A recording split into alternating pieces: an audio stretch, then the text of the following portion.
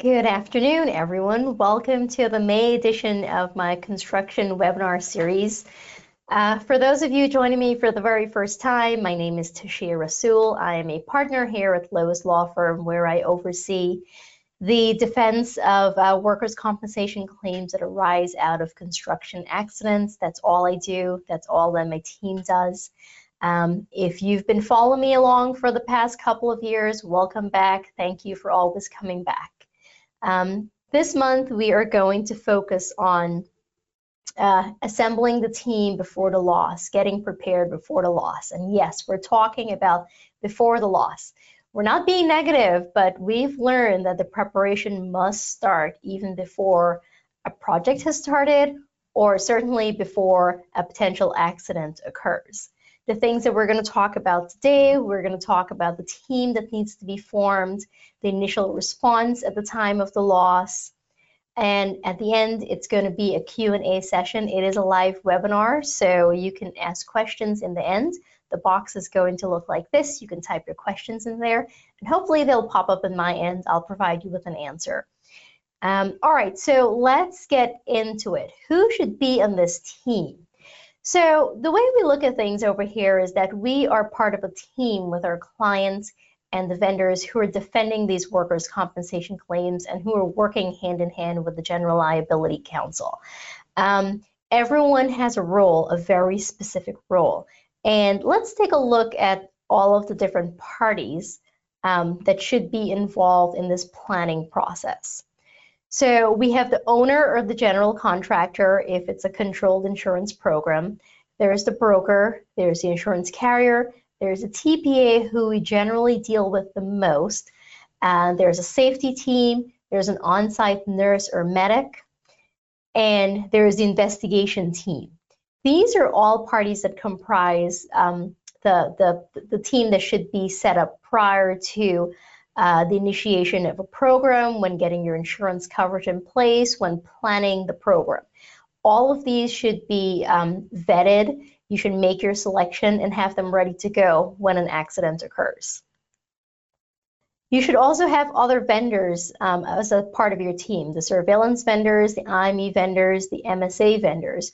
Do not wait until a loss has occurred to scope out a vendor or to get a referral or a recommendation. It might be too late. It eats up a lot of time. A lot of time you need to get surveillance in a hurry, depending on what's going on, the type of the loss and so forth. So don't wait until that point to secure your vendors. Make sure you have them all lined up ahead of time. Workers' Compensation Defense Counsel, I know clients vary with regard to their perspective about this, but we do think you should bring in your Workers' Comp Defense Counsel from the very beginning. We are able to review the facts as they are, provide an assessment as to whether you should deny or accept the claim, and probably more importantly, be able to provide your investigator with guidance or provide questions that they should be asking or looking for answers to when they're doing their investigation. Your defense counsel would be able to tell you everything that you need to have lined up in order to defend the claim, especially if it's a denied claim. So definitely have them on board. Before the loss, a lot of the carriers, the clients have a panel of attorneys, 2 to 3 attorneys. Make sure you vet those attorneys and have them ready to go when there's an accident. You should also have your General Liability Defense Counsel. I do know in the grand majority of times, the General Liability Defense Counsel is assigned before workers' comp, and it's because they do the bulk of the investigation on their end. They go out, they do the on-site investigation and so forth. And we know when there's a construction accident or an alleged construction accident, chances are they're going to be bringing a third-party claim, right? So I think the clients are doing a really good job. I think you're all doing a really good job at securing General Liability Defense Counsel from the very beginning, but it might be worthwhile also to secure Workers' Comp Counsel also. Getting the team together. So let's talk a little bit about how important it is to get everyone together. It might seem a little elementary for something like this where you have a big project, you know, you have all the parties lined up. Why do we need to be so detailed and peculiar about the team that we're getting together? And what exactly needs to be done? So there should be a meeting with all of the stakeholders to explore everything that could possibly occur during the project. You should talk about the phases of the project. Defense counsel, your vendors need to know the different phases of the project. We need to know it because when there are coverage issues, some phases are not covered, so it's good for us to be aware of that. Or when we are litigating a claim and the claimant says, wait, this happened during demo, that would raise a red flag for us, indicating that, wait, demo wasn't covered by the policy. There's a potential coverage issue here. Or, no workers were on site during the demolition phase because it was done by a completely different company or something like that. Those are all things that are important to discuss with not only the attorneys, but everyone in the team. The physical aspects of the job site, street corners, avenue corners, whether the roads are included and so forth, who the contractors and subcontractors are. Once in a while, we get a claim that comes in and the claimant's alleging that John Smith Contracting is the general contractor, but based on the information that we have, we know that the GC on the particular job site is, Troy Evans Construction instead. And it's important for us to have that information to dispel any incorrect information that comes our way. It's also important for the adjusters to have this information so they can make a determination as to compensability.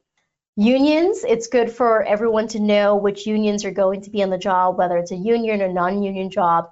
That way we already have the lead on whether we'll need to get union records or the attorneys, the claimant's attorneys who are going to be at play, because as you know, certain attorneys are affiliated with certain unions, whether they want to acknowledge it or not. Lingo and unique aspects of the job. We've had some projects where the terms that they use in that job is very different from the terms that are used on the usual job site, and it all depends on the owner or the general contractor and the level of sophistication and the culture of that company and the culture of the project. So it's good for your all of your team members to know what those lingos and unique aspects are. There should also be a discussion about anticipated hazards and obstacles that's going to be on the job site, right? We have professionals that are going to be on the job site, engineers and so forth. There might be overlapping of phases or overlapping of trades. Everyone should be aware of that and what potential issues could be. Things like if the area is a flood zone or a high traffic, a lot of congestion in that area, those are all things that we should be discussing with each other as a team before effectuating the team and the program. The safety team and the medic, it's important for everyone to know exactly what happens when an accident occurs on the job site. Is there a safety team? There should be.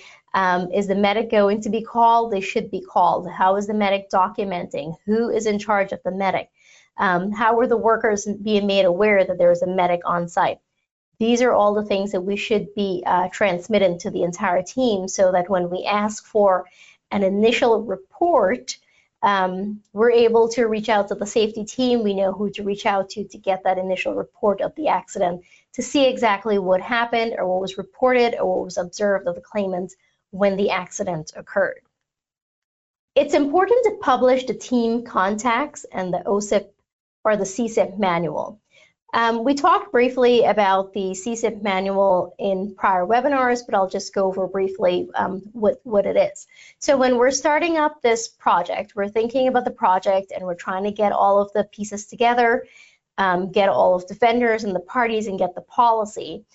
The owner or the general contractor usually issues what is called a policy manual. This includes all of the details about the program, including the bidding process, the enrollment process, what the contractor or subcontractor needs to do, who they need to report things.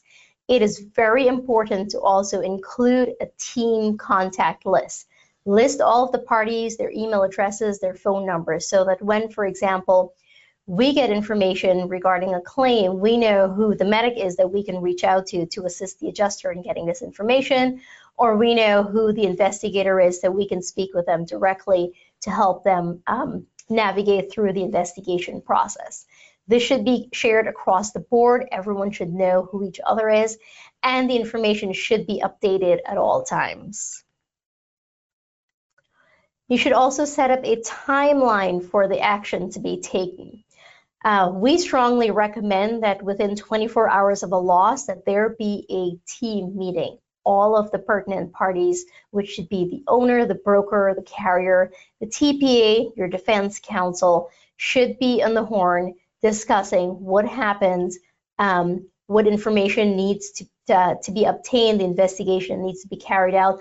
Potential liability, we start thinking about potential liability from the very beginning. If an accident did occur on the job site and it's a catastrophic one, we are able to, general liability counsel might be able to provide some kind of an initial assessment as to liability. It gets tricky where there was no accident and, you know, the time elapses and then the claimant alleges an accident. Well, what should you do in that situation? As soon as you become aware of it, schedule the call. Let everyone talk about what they know and when they first found out about it, and let's try to piece the puzzle together at that point.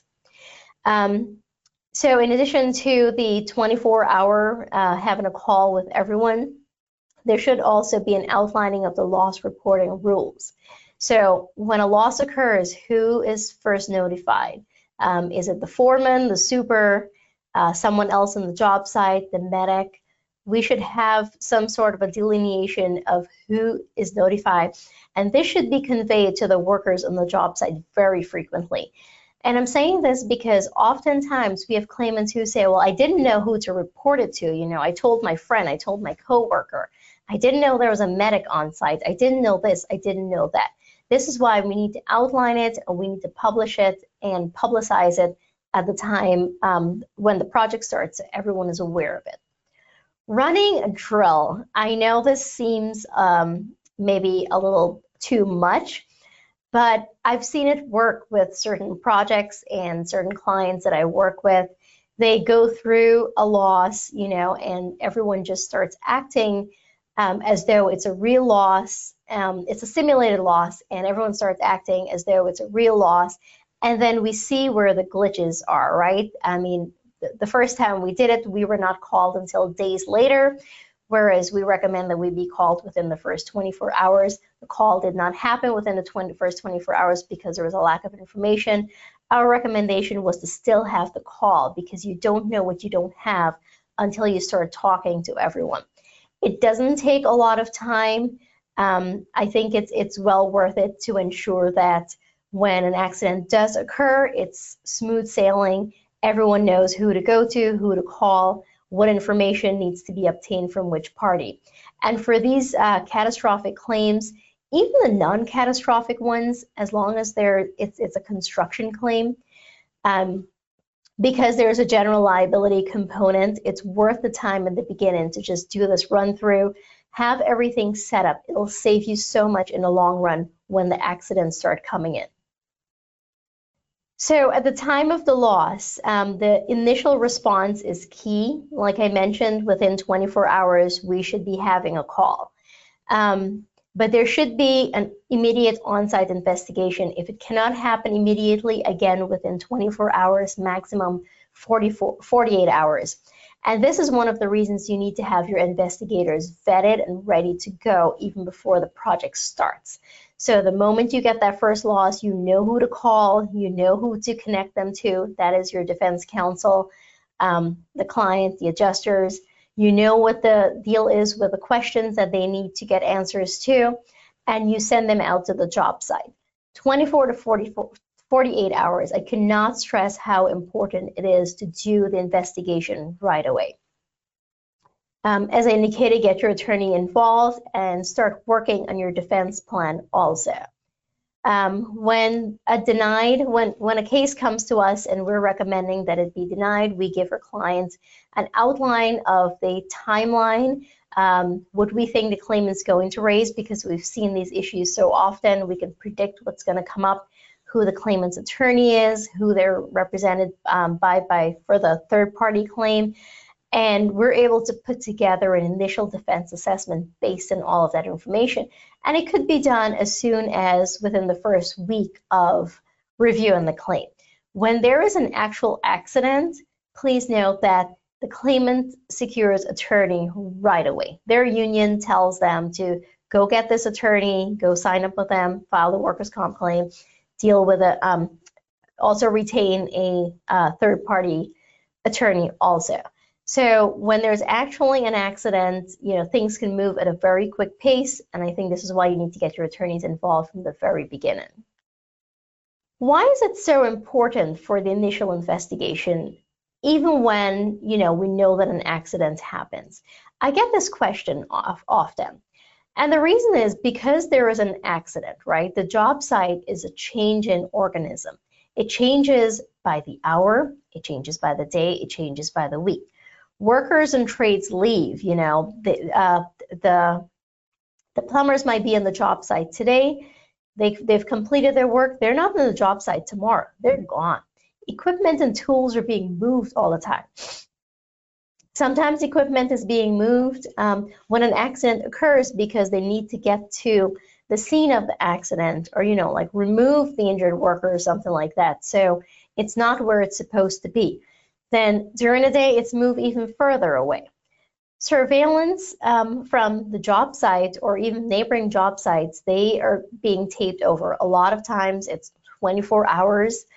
I mean, it's New York City, we're talking about New York State. The buildings that have the surveillance don't keep them for a very long time. It's usually like a 24-hour loop. I've seen a week or so, but in any event, by the time the investigation goes out there, the tape could be wiped over. So these are all reasons why we need to be very quick and agile about the initial investigation. It's to preserve the evidence, it's to give us the information that we need to defend the claim, and particularly it's to help your third-party claim, because they're going to need to assess the liability, damages, whether the claimant was negligent, whether someone else was negligent, and so forth. Okay. That's it for today. My apologies for the sniffles. Today's session was very short, but I wanted to give you just an overview of what needs to be done to prepare the team for the loss ahead of time. Next month, we're going to talk about the legal issues in coordinating defense. I get these questions all the time saying, hey, are you really supposed to be telling third party about that? Is third party really supposed to be sharing that information with you? I'll go through some of the major things that can be shared, cannot be shared, some of the legal issues we face, and how to resolve them ethically and within all restrictions and the law. So we'll talk about that next month. Let me see if you have any questions for me. All right, I don't see any questions. I'll take it that I did a good job in this webinar. But if you think of anything, send me an email or give me a call. I'd love to chat about it. All right, thanks everyone for joining me today. I'll see you right here next month. Take care.